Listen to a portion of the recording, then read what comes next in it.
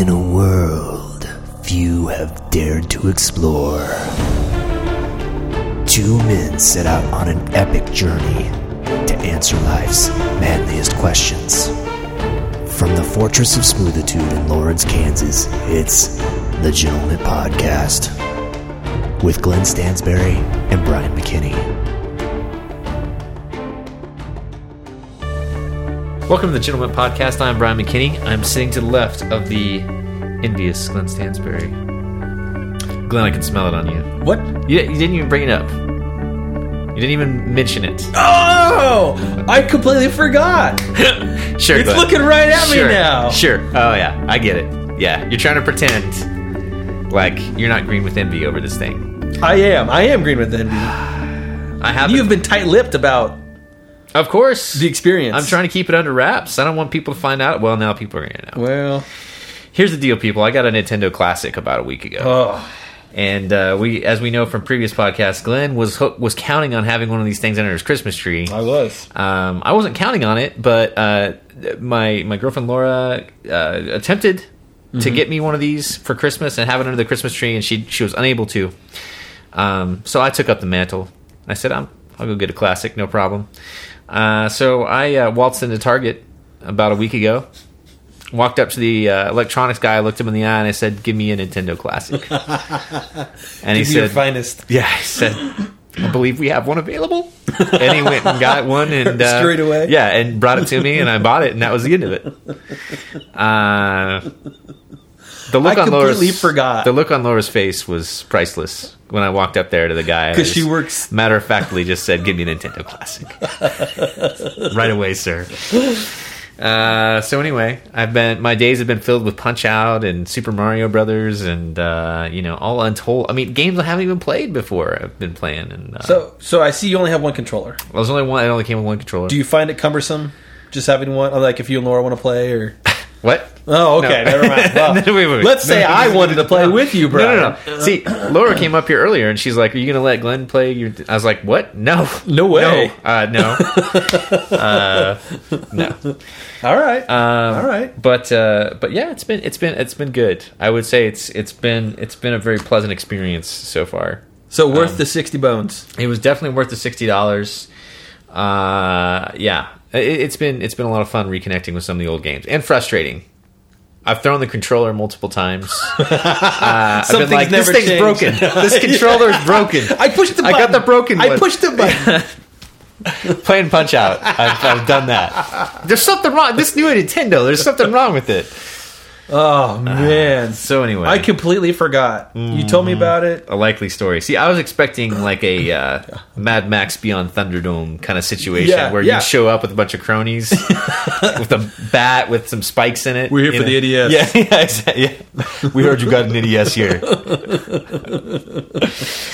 Wow. So anyway, but yeah, so that's Wow. That's been going. So I always wondered why they didn't make the controller Bluetooth. Because that was like one of the biggest frustrations as a kid is like you have the controller and you trip over it. Right. I honestly think my only take on that, and I don't really know why. My honest take is like the cable seems unnecessarily short. It's only about 2.5 feet long. Yeah.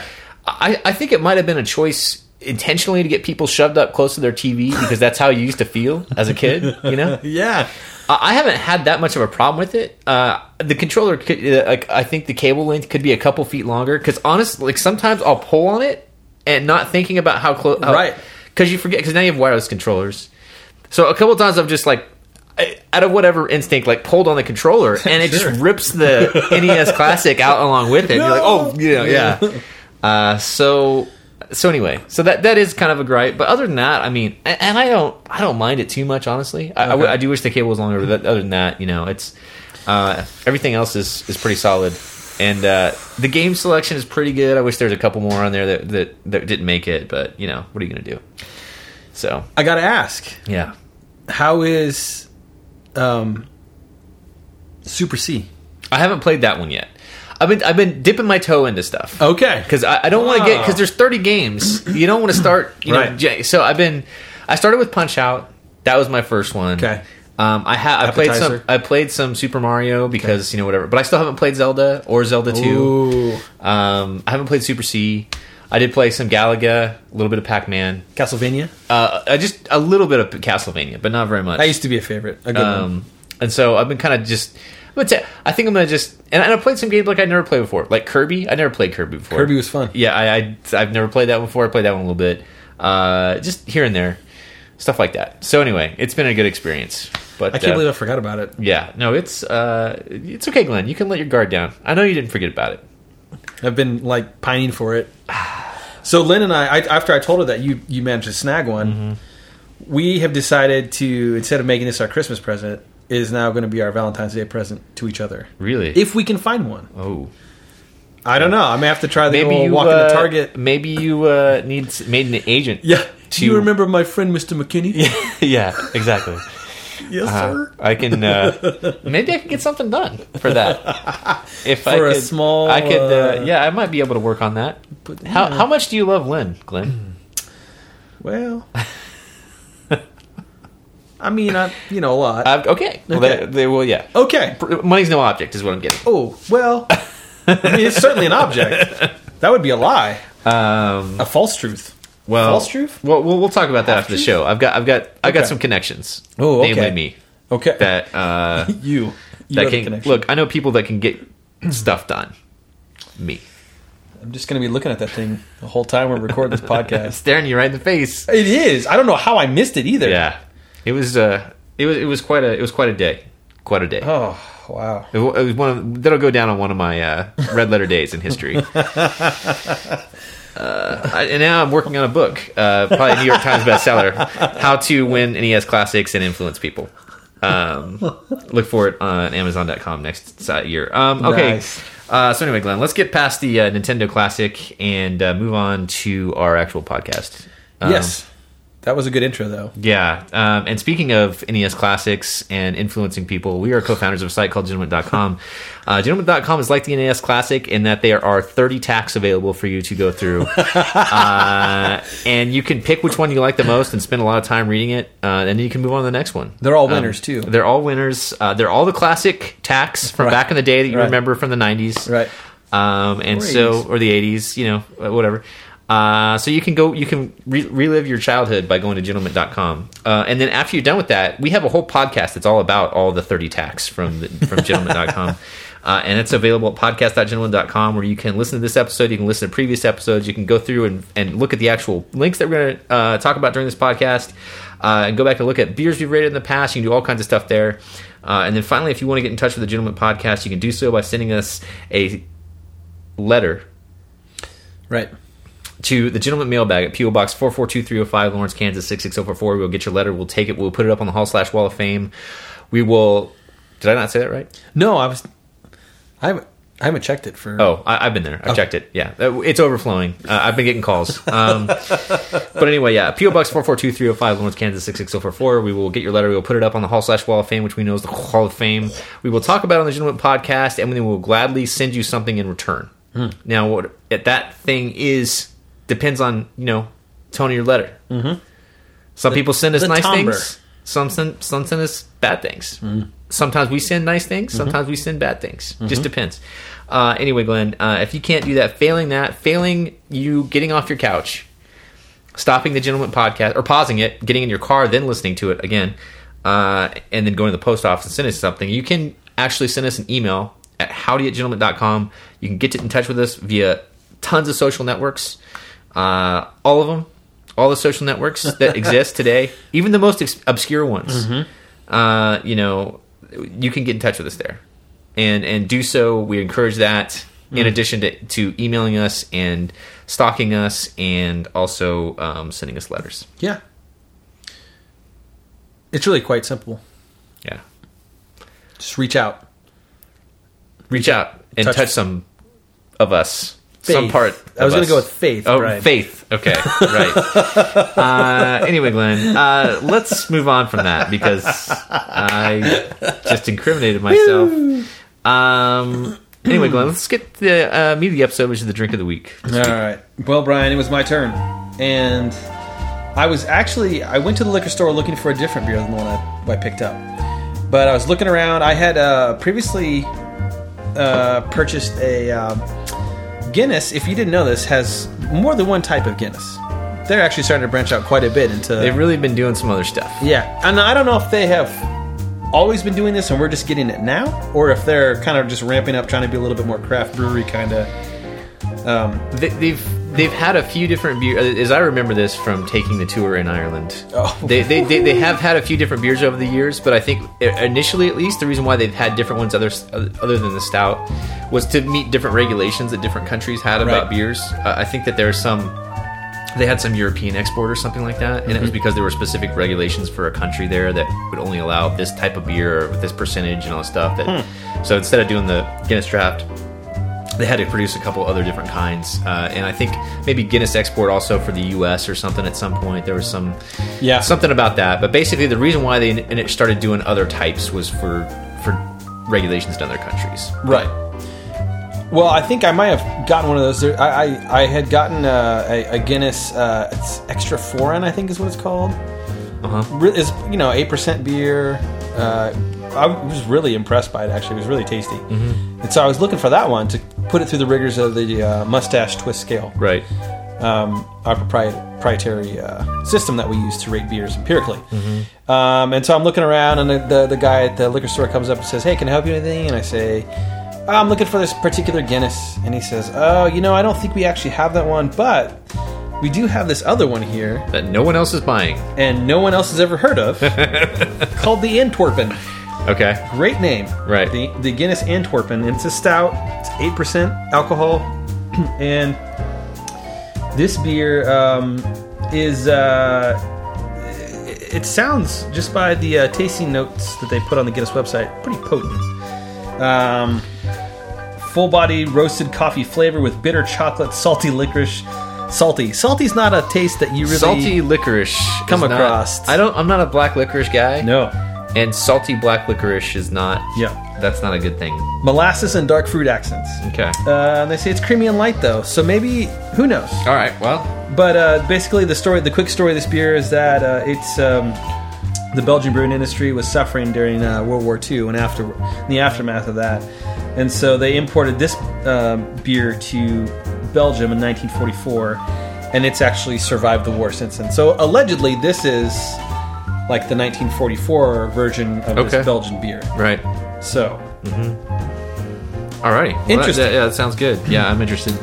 I trust the Guinness brewer. I'm behind him 100%. yes. I'm a big fan of the stout, the normal draft, Right. Guinness draft.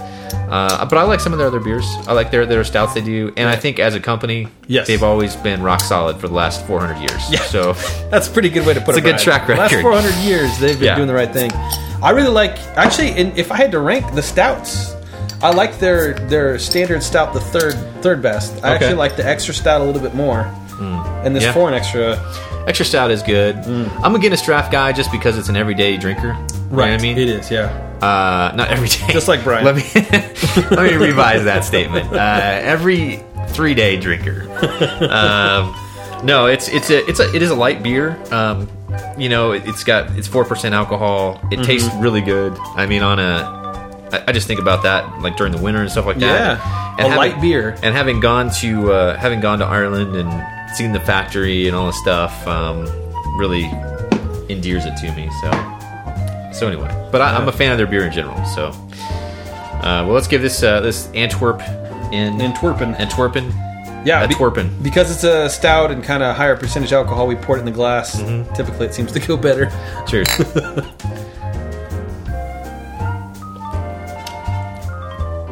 Ooh, Whoa. it's pretty hoppy. You getting hoppy? Really? Yeah, I kind of guess I do. Kind of hoppy. Man. It's good though. I like it. It's actually I'm gonna try to find some statistics on the hops. So I actually, Glenn, I actually searched the dark web earlier. Hope you covered your tracks. Yeah, I did. I was talking to you while I was doing it, so you wouldn't pay attention to my screen. Look at this NES over here. But if anybody asks, I don't know anything about the dark web. But I was able to ascertain that there's actually 52 IBUs in this Antwerpen. Oh, wow. beer. So high in the IBUs scale. Really high. Higher than we would normally go with, but, you know. It's right on that edge. The price. Now, this is where it's going to take a hit in the score. Because there's only 4 of these in it's a 4-pack, so. A 4-pack was $8.99. Okay. Well, I thought you were going to say like $11.99 or something. No. I mean, we've had beers like that where they're just brutal. Okay. Well, yeah, it's a little bit high, but at the same time, it's a higher alcohol percentage stout. It is. Which, It actually, you're right. It's about maybe what it should be. Yeah. Ish. Yeah. If there were 6 of these. Yeah. And they were 5 to 6% alcohol. Yeah. That'd be about what you'd pay. So it's really not. I'm not too surprised by that price. Guinness gets it done. It's pretty good. Yeah. Okay, Glenn. Well, if you had to put a rating on this, like a rating that you would just pull out of the air and say like what, right? I mean, yeah. I guess if I had to just randomly pick something, right? That's so ridiculous. Yeah. Can't believe we're even entertaining that. I know. Well, obviously, I put a lot of thought into it. Yes. And it's 8.3. 8.3. Okay. I was gonna go 8.0. Okay. Probably just price. Yeah. Down a little bit, but I like this a lot, and the IBUs are a little higher than I would have normally, gone with. But I don't taste the hops. Really? Yeah, I can taste them pretty good. Maybe it's just everything else that's over the top of it, but it's got a good bite to it. It's a stout with a little bit of kick. So I said 8.0. So you guys said 8.0. You said 8.3. Right? I did. Okay. Well, now we have to input all these facts into the MTS computer, the Mustache Twist Scale computer. This will, after we give it some data to crunch on, it'll do some crunching and get back to us on this Antwerpen stout from Guinness. So we said the price was $8.99 for 4. Yes. Okay.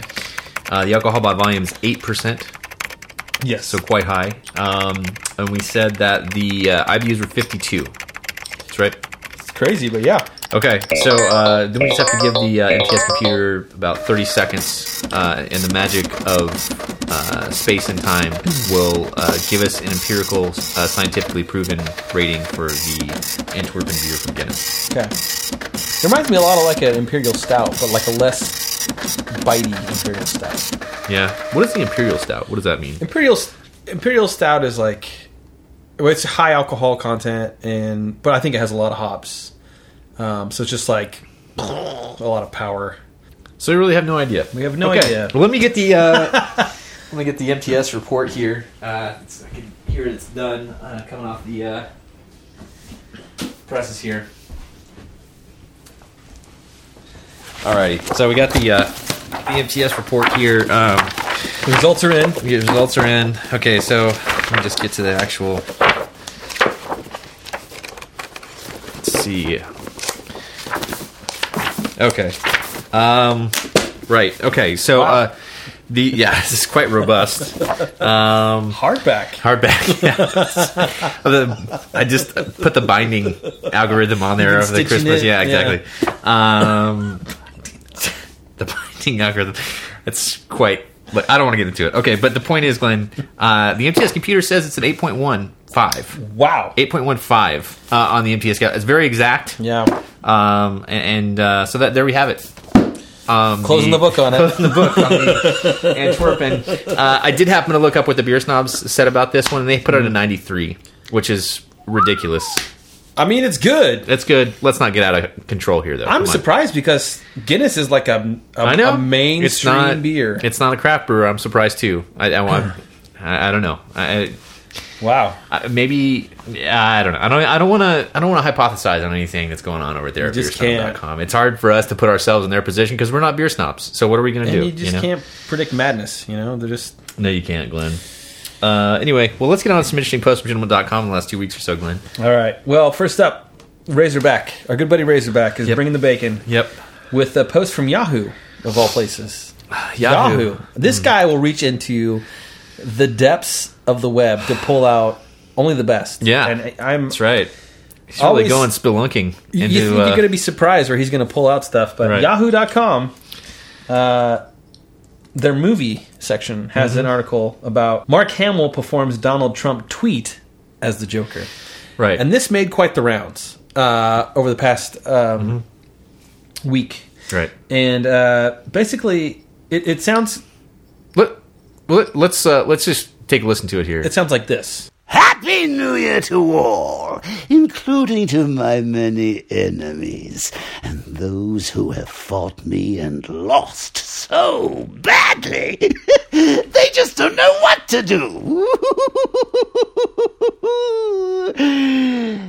Love.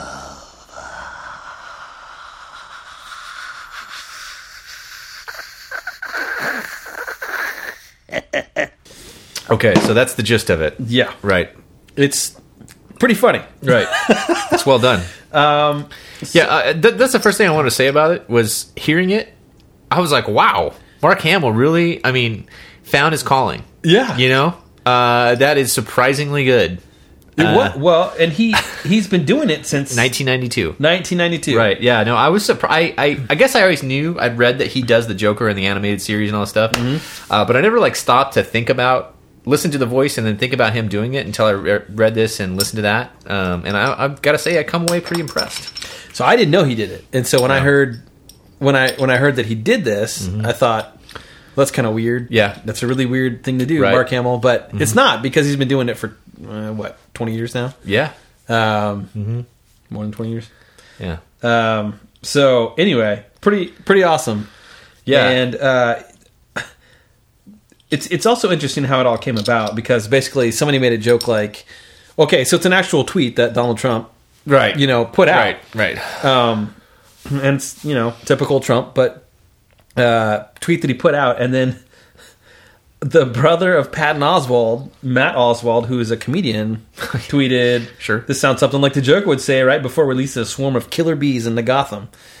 And then Mark Hamill took it from there. So yeah, and he actually did it. He recorded a version of it, and I got to say, it does sound like something the Joker would say. It does, yeah, especially when you hear the audio of it. So interesting stuff. What's a great part about the internet is that people can come together and do weird stuff like this. Yeah, you have Donald Trump to Matt Oswald to Mark Hamill to the Joker and then back again.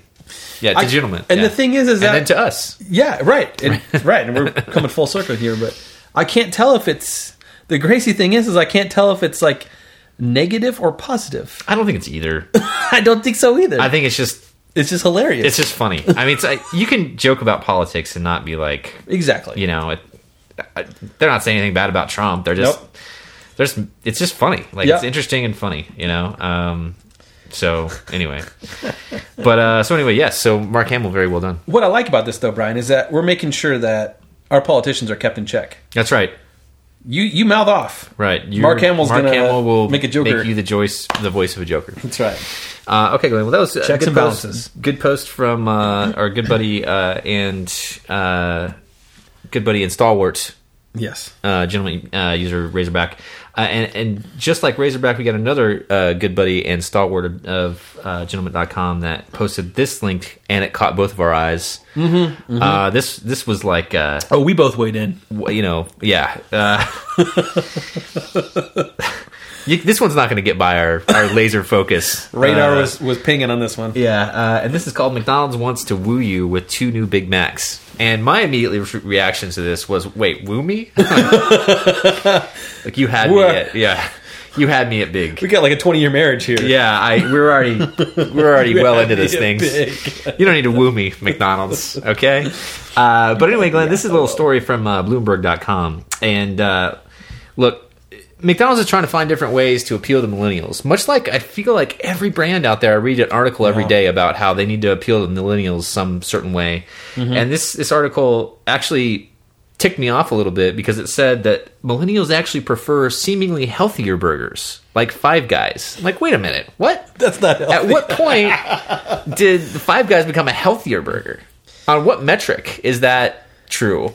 Dude, I eat at Five Guys, and immediately after walking out of the store, my butt jiggles for like 2 weeks straight.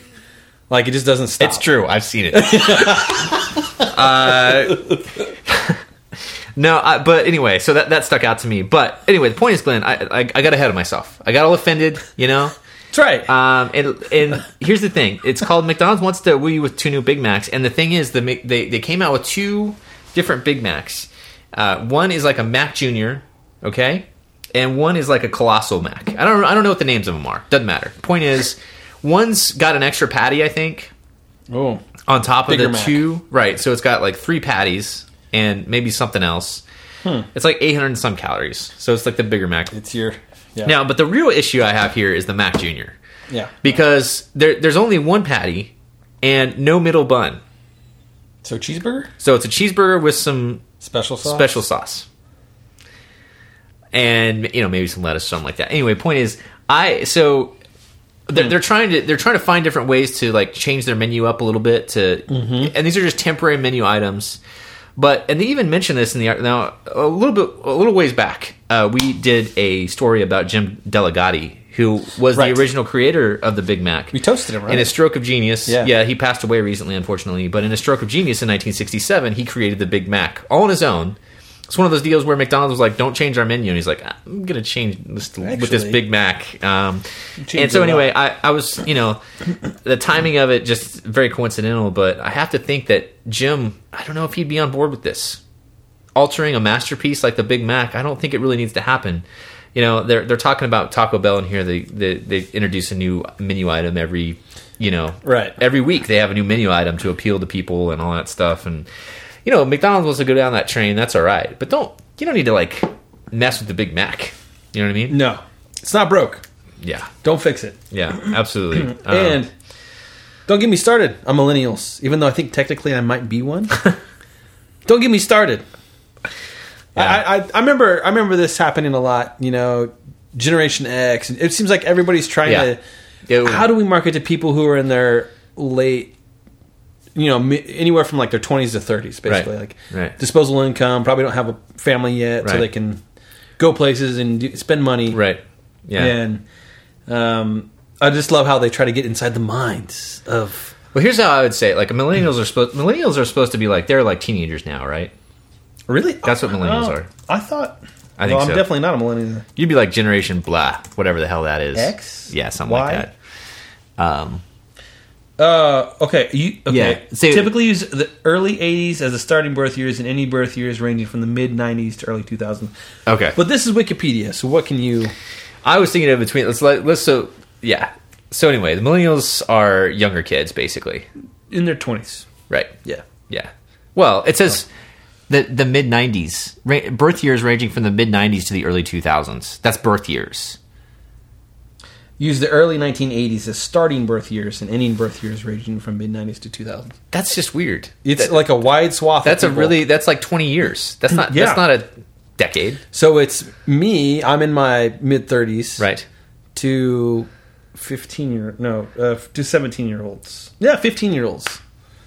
So what? It also says that Generation Y redirects here.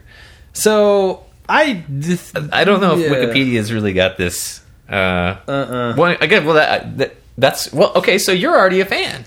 So no wooing necessary. No, I've been wooed. Yeah, they have taken me sweetly in the night. Yeah, with many runs to the to the drive-thru.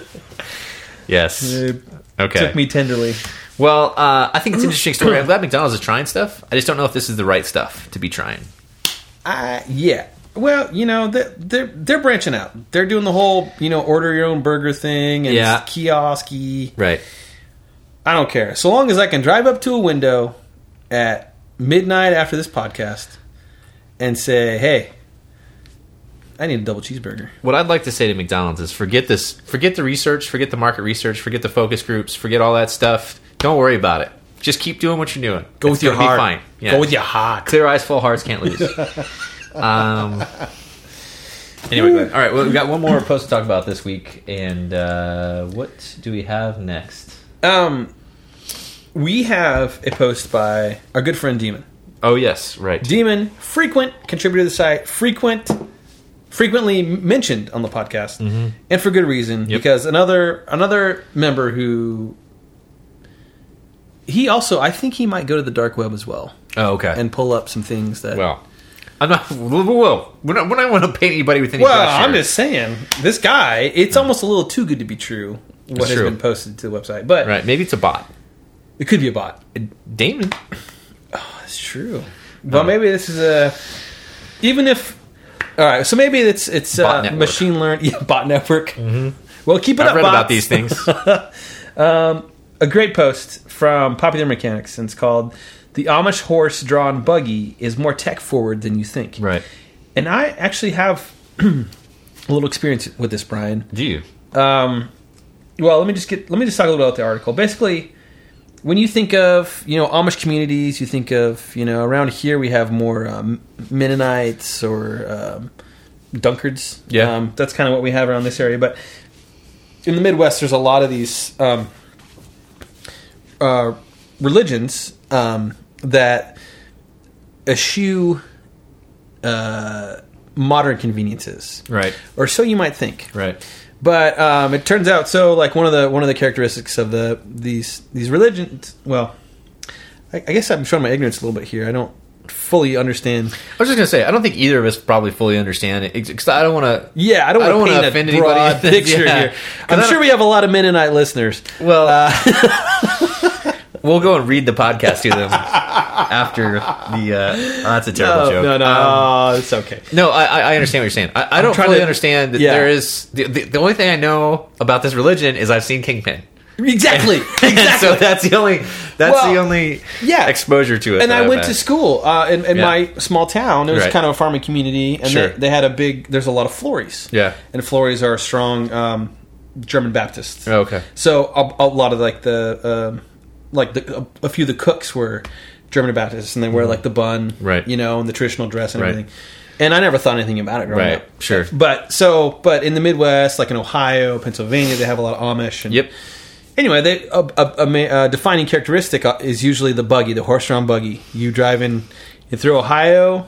Mm-hmm. I have family that just moved there, and it's not uncommon to see buggies. You pass them on the road, and they, it's just normal. Yeah, sure. And you think, well, that's weird, and it must take forever, and it's pretty backwards, maybe. And well, it's not actually. These buggies are tricked out. Yeah, and it's like, have you ever seen Pimp My Ride? This is a lot of these buggies. I say a lot. I have no idea how many, but it sounds like you can get these buggies they actually have a lot of modern conveniences. They have anti-lock brakes. Mm-hmm. They have, or I don't know if anti-lock. They have drum brakes. Yeah, drum brakes. Yeah. They have like dashboards. They have working taillights. They have a lot of modern conveniences that we have. Right. They can be enclosed, and it all kind of depends upon. Each feature is approved by the particular. Again, I'm getting into the tall grass here a little bit, right? But just based on this article, each feature is okay as long as it's approved by each individual church. I guess. Right. So, apparently, it's like they're basically saying that people think that they're against technology, and that's not really true. It's that they have a approval process where. If it doesn't change the way of life of the person that uses it, right? Probably in a negative way, right? Then it gets approved, and of course they can use that technology because it's not altering in a negative way their way of life. So it's not really about technology; it's about things that might be bad to introduce to people. Which is there's nothing wrong with that. It's kind of smart, actually. There's probably a lot of things that we could probably do without. So it's just interesting because they take. It seems like they take great pains to add in modern conveniences while keeping with the, I don't want to say facade, but with the aesthetic that it's like an old traditional thing. And it's right. I mean, they have horses and it's a buggy, but that's about the only thing that's kind of kept with tradition. Well, you have to look at this though and say, like, when you go through this article, they talk about the brakes, and the brakes are there for a specific reason. It's so that when they stop, they don't run over the horse, with the buggy, right? So because they're going fast. Yeah, so if the horse stops, you don't run them over and kill them or injure them horribly. So the brakes have a very specific reason. Mm-hmm. The electrical is there because there are laws about having lighting on the vehicle when you're going down certain roads. So that has to be there. They talk about the body. They talk about the tire and wheels. All these things basically are for pretty solid reasons behind all the inclusions of this technology. But it's kind of interesting because they're toeing the line between what they can get by with, what they have to have, and all that stuff. But what's interesting too is like the detail they go into about the electrical systems and stuff like that, where they talk about that they have certain kinds of lamps that have been improved, and now they're using LED lights for them instead of incandescent bulbs, and the battery packs for them and all that stuff. It's all like custom made stuff that these guys. What I found really interesting about it was the electrical runs on lithium ion batteries from like power tools, basically, and they'll just load up a few lithium ion batteries from Home Depot in there, and they're ready for a long trip in their horse and buggy vehicle now. It's crazy. They even talk about, there's a quote from the article. It says, back in the 60s, sorry, that's not the one. It says, we actually looked into doing financing through the banks, but we don't have titles for buggies, so the banks were squeamish about it. Right. Basically talking about how they're expensive vehicles now. Like, we're talking about, they're adding a lot of components that, it's not just four wheels and something to sit on and a couple of horses. The average cost is around $8,000 according to the builder they talked to. That's it's hard to. I mean, what are you gonna bring $8,000 in cash down to the buggy dealer? Right. So anyway, interesting stuff. Yeah, it is. Yeah. Hey, I've got no problem with it. I think. I think thinking about whether you want to introduce a new technology into your life, not a bad idea. Absolutely. My daughter is going to want a phone at some point here. Yeah. At what point do I give her a phone? I thought you already bought her one. Yeah. No, I have not. Yeah. She has asked, and she's, young. Yeah. So yeah, she doesn't need a phone. But at some point, there's going to be a time I'm going to have It'll be like 2 years from now. I know. All of her friends will have them. And the thing, exactly. And that's the thing is, I had a friend. I have a friend, a good friend. And he was saying that his daughter's in high school, but even in junior high, he realized that this isn't true for our generation, but in their generation and upcoming generations, part of their social life, a big part of their social life is going to be in a phone. Uh-huh. It's not going to be who you hang out with in person, or who you ride the bus with, or who you walk to school with. Yep. It's going to be who you're friends with on, Yep. whatever. Gentlemint.com. Gentlemint.com. Yeah. And we're here to carry the torch. It's just anyway, we're getting in the weeds here, but no, that's what I thought of when I was, somebody else was talking to me about this, about they have a son that's probably 12 years old or something like that, 11, 12, and parents are kind of holding off on getting a phone for him, and I was like, got to do it, got to give him a phone. It's like, when it's not like a status symbol, but all your friends are interacting via this phone that you don't have, and you're missing out. Right. You know what I mean? Got to get him the phone. Get him the phone. Yeah. And then it becomes, how do you protect that kid from everything else? But I mean, if all his friends have it, yeah, you know what I mean? I get it. Yeah. Well, that took a weird turn. Okay, Glenn. Well, that means it's time for the Gentleman Toast this week. And this week I wanted to revisit somebody, Glenn, that we talked about in the past. And maybe we had some fun at this guy's expense. Ooh, that can't be right, can it? And I went back and I found this is that picture of him, a filmmaker that he's been counted out. Yes, he's been kicked in the teeth, down for the count. This guy's never going to resurrect his career. It's like Rocky 9.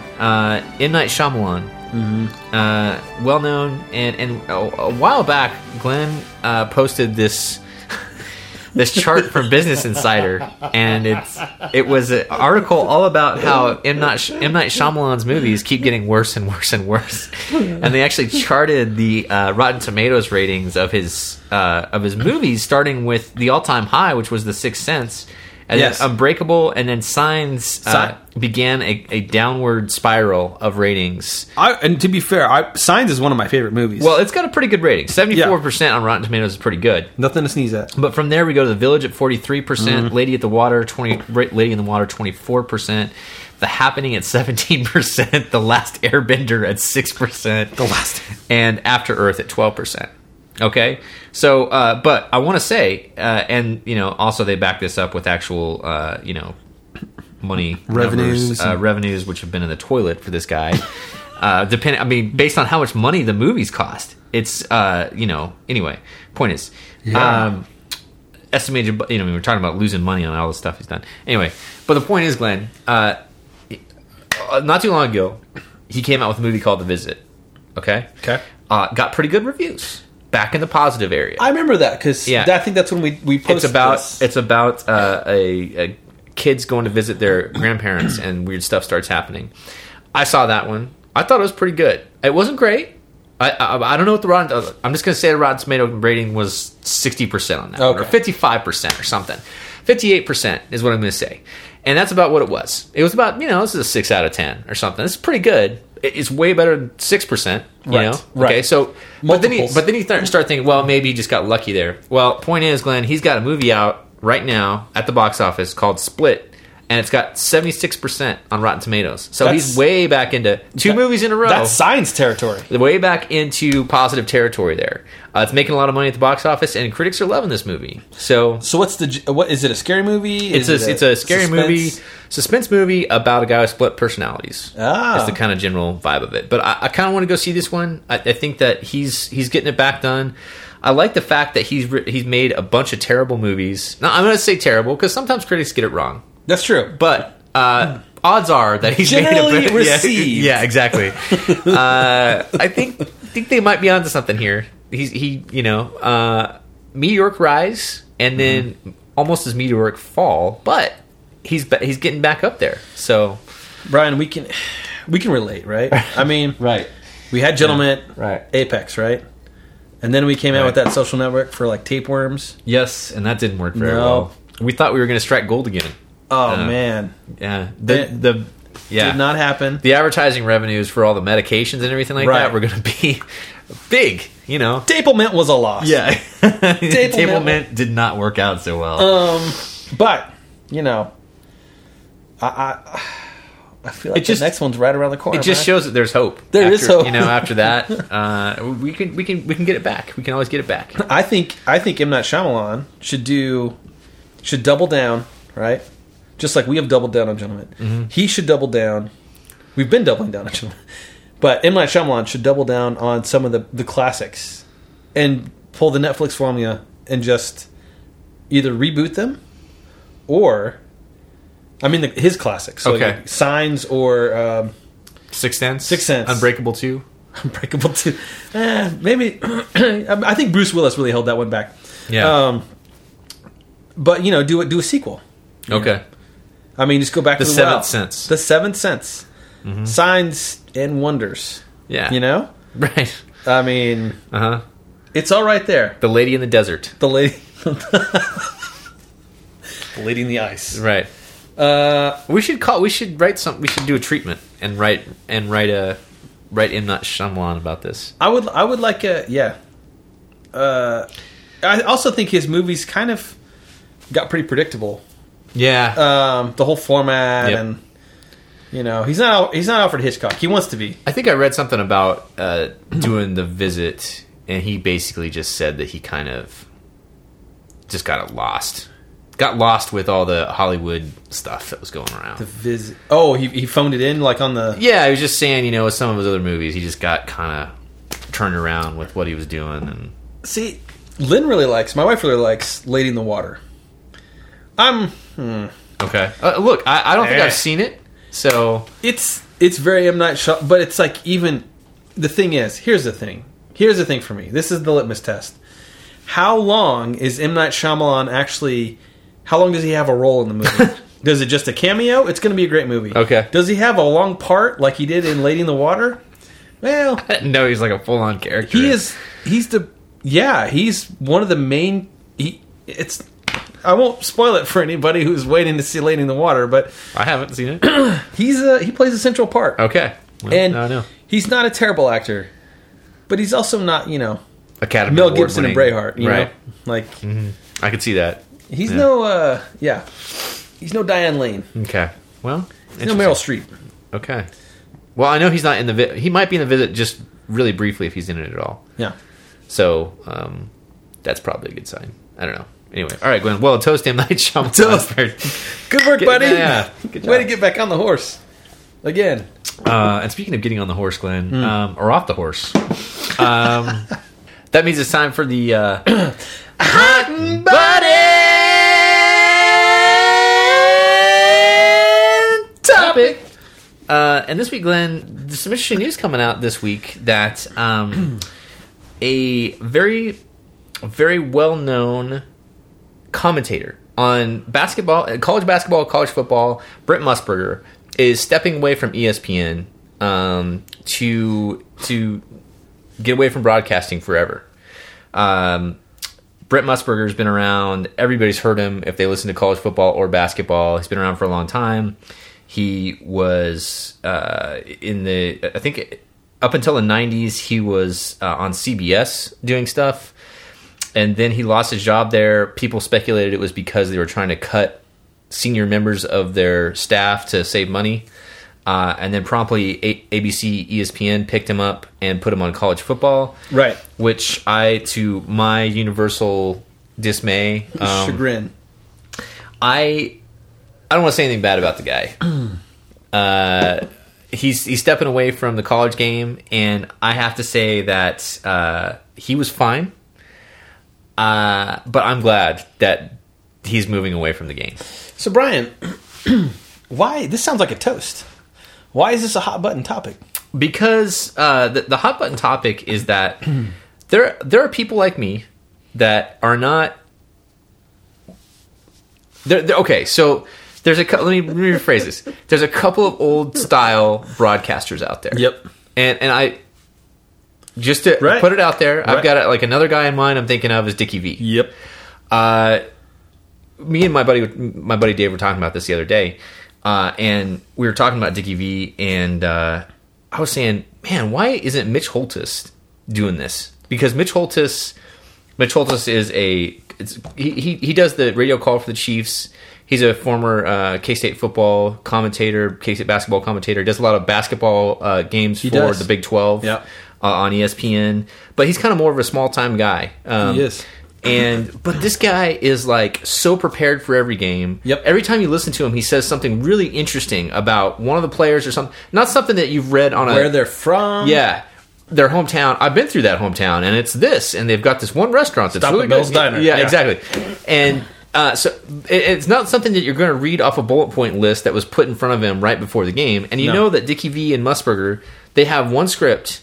And then right before the game, somebody shoves a bullet point list. It's like a 3x5 card. These are the talking points about this game. You only have 3 here. And, Musburger will throw a couple of the freshmen in there, and Dickie V will say diaper dandies, and which doesn't even make sense anymore in college basketball. Because they're all diaper dandies. Exactly. And so anyway, the point is, and it really irks me that it's one of those career things where it's like, who can objectively say whether he's good or bad? You know what I mean? Right. He could be great. I don't think he is. But, who's to say he's bad? Right. So how does that person keep that really exclusive, high-paying job when there are people like Mitch Holthus out there that deserve to be that guy? I will counterpoint this, but just to play devil's advocate here, sort of. But I actually, it's really hard to describe. I think it's because of a nostalgic factor. But when I hear Brent Musburger calling a game, I know it's a Saturday night. Or it used to be. I used to know it was a Saturday night, big time SEC game, and it just kind of I don't know. It for me, it personified football. Now he's pretty much he didn't do anything for the call, right? It was nothing, but. Anyway, I think that's a big reason why, they're a name. You can't they're an institution at that point. And you're not thinking about Keith Jackson, are you? Because that's who I was going to bring up next. Keith Jackson is an old school sportscaster that did all the good college football games for most of the 90s and mid 2000s, and then he stepped away from the game about 7 or 8 years ago. But he was the guy. He was the man. And I was going to say, this is the guy that was really awesome. He was an older guy that killed it.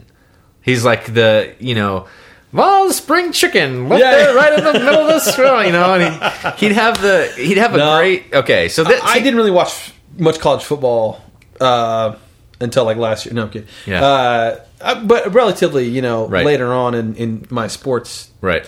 So I think of Herb Street and Musburger. Just the I don't know. I think I watched a lot of like fun SEC games I had no ties to, and I just want to watch a good game. Right. And they usually I don't know. Yeah. I can't explain it.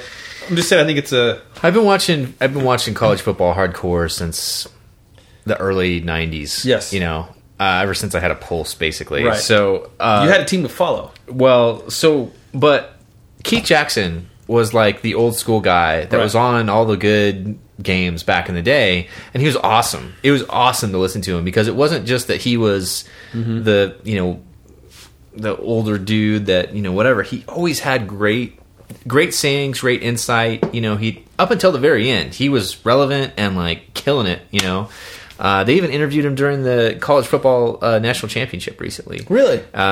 And he's really up there, and not doing so great now, but still, I mean, he can still hold his own. And anyway, Musberger always irked me about Musberger because I'd hear him talk about stuff, and it was like, this guy doesn't know anything about any of this stuff. He's just up there BSing his way through this. Yes. Yes, absolutely. And is that doesn't seem like that should be going on, and I guess that happens in a lot of industries. That people just screw around and all of a sudden they're on ABC doing whatever. And, Dickie V is another good example of that. Yeah. The thing, I feel like there's more to this story, Brian. Oh, sure. The other weird part about this that people are talking about is that he's over the last couple of years, Musburger said some really controversial things. Yes. The most recent one was during he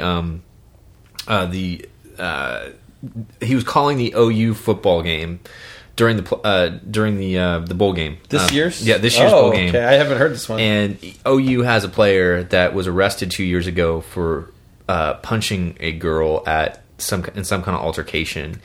And now he's back on the football team, and Musburger made some comment about he's glad this kid got a second chance and all this stuff.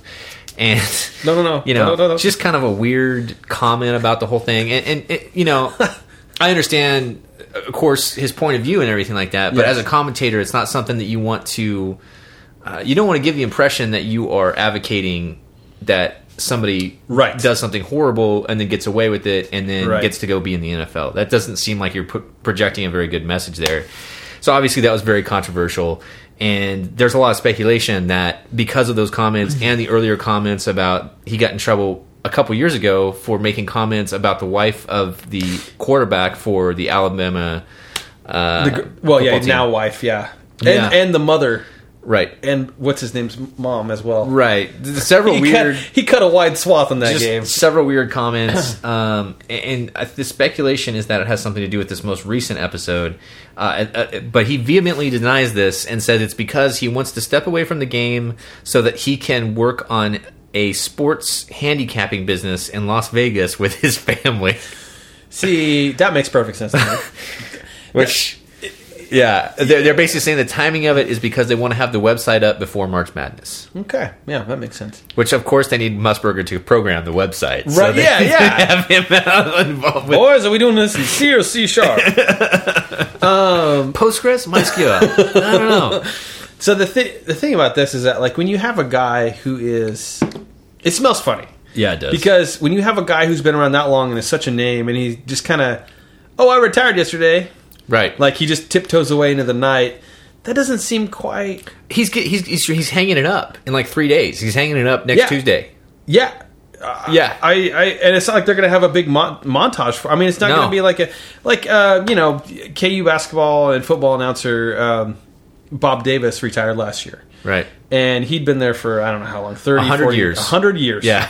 And every game was like his... And these are like at away games. And people like... He had a big thing. And this is for the other team they're doing this. Right. For somebody like Musburger who's, calling it for everybody. Yeah. Anyway, it's weird. Yeah, I don't understand. I don't even know what sports handicapping is. You basically have inside information. You pay to get inside information for bets. Yes. For Vegas. So Musburger knows everything. Yeah. Wow. Yeah, he's always kind of just shot from the hip. See, so what I don't like about this too is he says something in here about like how he never like played it by the rules. He'd always just rather like pull up a stool in a bar and have a beer and talk to you about sports. And like that's not an excuse for incompetence. Yeah. You know what I mean? You still were able to pull the stool up. You can't. Yeah, you're a professional broadcaster on the biggest sports network in the world, right? You know that's no excuse for just flying by the seat of your pants. Yeah. It's laziness is what that is. Yeah.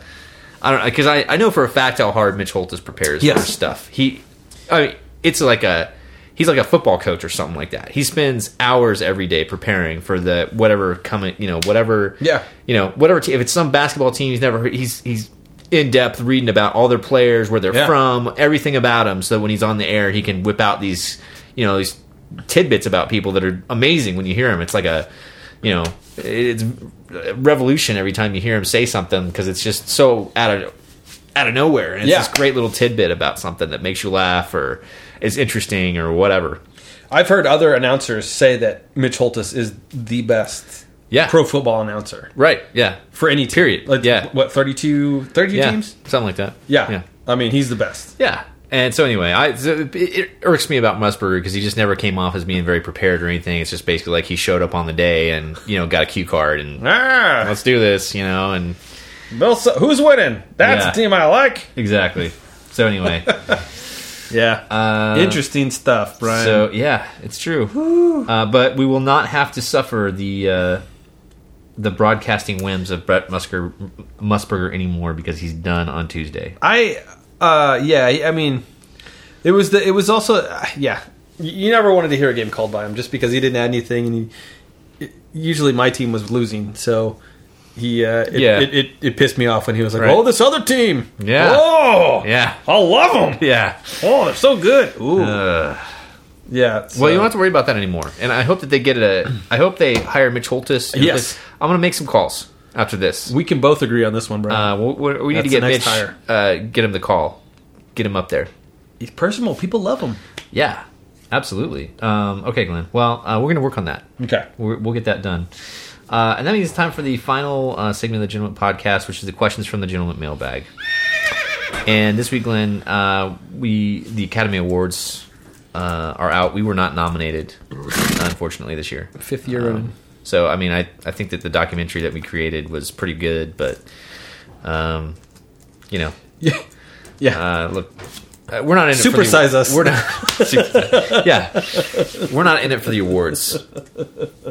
We're in it for art. Yes. So we have to forget about that. But the art. Anyway, the point is, Glenn. The question is, what if you're going to nominate a movie for Best Picture this year for 2016? Actually, for the past year. What would that picture be? Something that you've seen in the last 2016 that was or wasn't on, but you'd nominate it for being on the Best Picture list. Well, Brian, we were kind of talking about this before we. I'm sorry about that. We were kind of talking about this before we went on. The show, and my issue with the film industry is this. I don't get to watch very much of it. Right. And when I do take my hard-earned dollars to the theater, it's for a movie that I didn't pick out. Ooh. Okay. So I think what I should do is look, best film award, best actor, best actress, best supporting actor. I'm not going to weigh in on that. Right. Let's go straight to the animation category. Okay. Sure. Because this is where I've been pouring my resources and attention. Okay. So you've seen mostly animated films. Yes, I have. Okay. I have 2 small daughters, and they like those movies as opposed to La La Land or I don't know, something with Shia LaBeouf in it. Right. So I don't know if he's probably not nominated for anything, but. Anyway, Ultimate Weirdo goes to. So let's get straight to the animation category. Okay. I got two that I think are strong candidates. I've seen each of them around 20 to 25 times.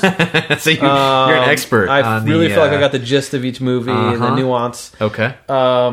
And So there's two, right? Okay. Zootopia. Okay, Zootopia. I've seen this one. I've seen that. Okay. Yep. And then Moana, which came out towards the end of 2016. I haven't seen that one, but I've heard good things about it. Moana is fantastic. It was the soundtrack is done by the guy who did Hamilton. Interesting. What's his name? Lin-Manuel. Okay. I think that's his name. Let's just say it was. It's really quite good, actually. The Rock plays one of the characters, and I really feel like it does a great job of portraying island life and the struggles that this young woman comes to trying to save her village. And I won't give anything away, but I really feel like if I had to pick between the two, I think Moana would win, actually. I think it's also got that hot buzz of the hot composer, Sure, because that guy's Hamilton. He's white blowing hot up right now. Yeah, he's white hot, and he actually sings. He's the voice for the main character's dad, singing the songs. Is Moana a Pixar movie? Disney. Or it could just be Disney. Like, I guess they do different. There's Pixar and then there's Disney, so they're different. I was talking to my wife about this. Disney. Okay, Moana's a Disney movie. Okay. And I was talking to my wife about this. I knew this was going to be one of the mailbag questions coming into this, and she said, the truth is, there's a lot of times where I would prefer a Disney movie. They're getting so good. They're. I don't know. That's a good point. I do. I'll admit it. I like Disney movies. I'm kind of forced into liking them, but I don't mind them. So. Yeah, I think Moana's going to win. They do have a good. They are good movies, good stories. I don't know if that was clever. I don't know if it was Pixar that kind of introduced that element to it. I kind of like to think so. Toy Story. I think with that was kind of. It really wasn't about the animation. It was about they had a good story to tell. I know that's kind of what Pixar's always been about. Is really the story content and not the actual animation. And the animation's kind of almost window dressing for the for what the meat of the thing is, which is the story. So that could be something. Brian, could be onto something with that. I think you're right about the story aspect, but I think making cartoon animation movies for adults or with adults in mind, I think maybe it started around with Aladdin when they cast Robin Williams as the genie. Oh, okay. I don't know. Kind of added an element of that's true. That's true. They're looking at it from all different angles. I've studied a lot of this stuff. I can tell. I'm highly immersed in animation culture and right. Anyway, so that's my hot take. Okay. Okay. You can put it in the bank, I think. Okay. When is the award ceremony? I have no idea. Not soon enough. Now, so is that one actually on the list? It actually is. Both of those actually are in something. Okay. Cool. Well, yeah, that's. I think they're both up for best animated movies. Okay, so. Cool. Well, I was actually trying to think hard about this, and I watched. You're still gonna go? You're still gonna do yours after I've done mine? I mean, this is. Yeah, this is. I'm not doing animation category. So, okay. All right. So, I was thinking about this a lot, and I watch a lot of movies. Yeah, I keep up on them. I watch a lot of them. There's nothing really stuck out to me this year that was really, really good that I liked enough that I would say, yeah, like that. One. I only went to a handful of movies in the theaters this year for a couple different reasons, but mainly I think because there wasn't anything that was really jumping out at me that I wanted to see. Rogue One. I went and saw Rogue One. That's not necessarily. I wouldn't put that up there as a best picture kind of movie. It did squeak in there for I think sound or some. I'm sure there's some kind of the effects and all that stuff. It's great, but as far as I mean, it was a good movie. It was fine, but whatever. And I was trying to think about a couple. The only one that really stuck out to me, and this was actually it was on the list of being nominated for I think best picture. It's called Hell or High Water. Mm-hmm. It's got Jeff Bridges in it. Okay. That's and a couple other people.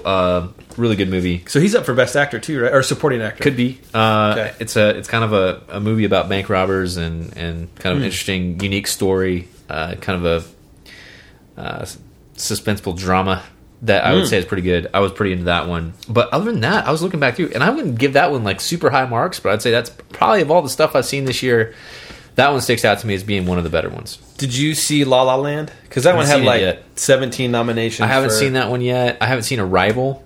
which is something that a lot of people point to as being a really good one. Wait, which one is that? That's the one about aliens. Okay. And that came out about 3 or 4 months ago, I think. Wait. And yeah. and it's supposed to be really good. I got really high reviews. Everybody's saying it's really good. I happen to miss that one. I wanted to see it. It's just kind of one of those timing things. I didn't get to see it in the theater, and it's not out on video yet. So some of these that are on the list, actually, I didn't make it to the theater to see, and they're not on video, so I can't really say one way or the other. But Hell or High Water is the one that really sticks out to me. Seriously, other than that, I mean, like the only one I can think of I saw in the theater actually was Rogue One. Yeah. I've seen some stuff at Liberty Hall, but they were all kind of Rogue One Disney movie. Just saying. I'm just saying. Brian. Disney's really got it. Locked they got down. the market corner. Once they bought Star Wars, George Lucas had no idea. They could just stop making all their other movies at that point. They really can. Yeah, it's like its own entity. I mean, it was always its own entity, but it had a fixed number of movies, and now it can do whatever it wants. Basically. Yeah, it's going to be and it's going to get after it too. I'm sure they're going to be like Marvel. Yeah, basically, which I'm sort of okay with. Yeah. But anyway, okay. Well, that's my answer is kind of weak, but honestly, it's just because I haven't really seen anything that sticks out to me as one I could really. Maybe after I'm done recording this, I'll think back and be like, oh, I forgot about that one. One I saw, but I was trying to think about this hard, and I couldn't think about one that really stuck out to me, which means it hasn't been a very good year for me watching films. So. I feel the same way though. I usually I'm never really very up on movies, but I usually catch at least one that's going to make the that everybody's talking about, right? And I didn't. There's none of them. I don't remember. There's just nothing notable. It seems like the big budget ones were Star Wars, and then because there's 2 of them in 1 year. Yeah. And then I don't know. Yeah. Well. Maybe there's always 2017. There is. There's always M. Night Shyamalan's newest movie, and 3 more Star Wars. So yeah, we have that to look forward to. That'll be good. And probably a killer Disney movie, animated. Yep. I think Zootopia's Pixar maybe. Yeah, that could be. Zootopia. I don't even know if that's a Disney movie. Let's find out. I don't know. I don't think Zootopia is. I'm not sure. Disney. Oh, it is. Wow. Okay. Well, never mind. Wow, box office $1 billion. We're in the wrong business, Brian. Yeah, we gotta start working on our animated film.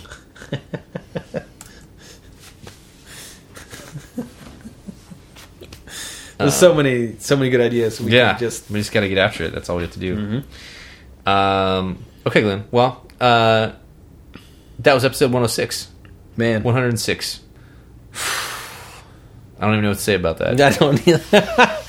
I was just thinking something kind of came to my mind real quickly before we close the show proper, Brian. But somebody put out a tweet the other day that said they're having a rough day. They're sad. Right. Having a rough day. Mm-hmm. This is actually a thing. I'm not making this up. Okay. Having a rough day. Uh-huh. And said that the only way to cure the rough day was a Gentlemint podcast. And who said that? Hashtag laughter is the best medicine. No one said that. Yep. We both know this person. So, and I'm not related to them. So, wow. Yeah. So you paid somebody to put? Nope. It's a paid post. That's actually a really good idea, though. Yeah. I mean, that's like true native advertising. Right. Just slip somebody a couple dollarinis. Old school payola. Payola. Twitter payola. Yeah. So that's what keeps me going. That's right? true. Laughing at fools is good medicine. Every time I spill beer on myself or quote something wrong, misquote, give the wrong year, title, date. Any basically supposedly factual data is not factual. Right. And I do that a lot. Right. So that's what keeps me going. Yeah. Okay. Fake news. Well, yeah. We are panders of fake news. On that note, I am Brian McKinney. I'm Glenn Stansbury. Thanks for everybody for listening. Episode 106. We'll see you for episode 107 in 2 weeks. Don't stop thinking about tomorrow.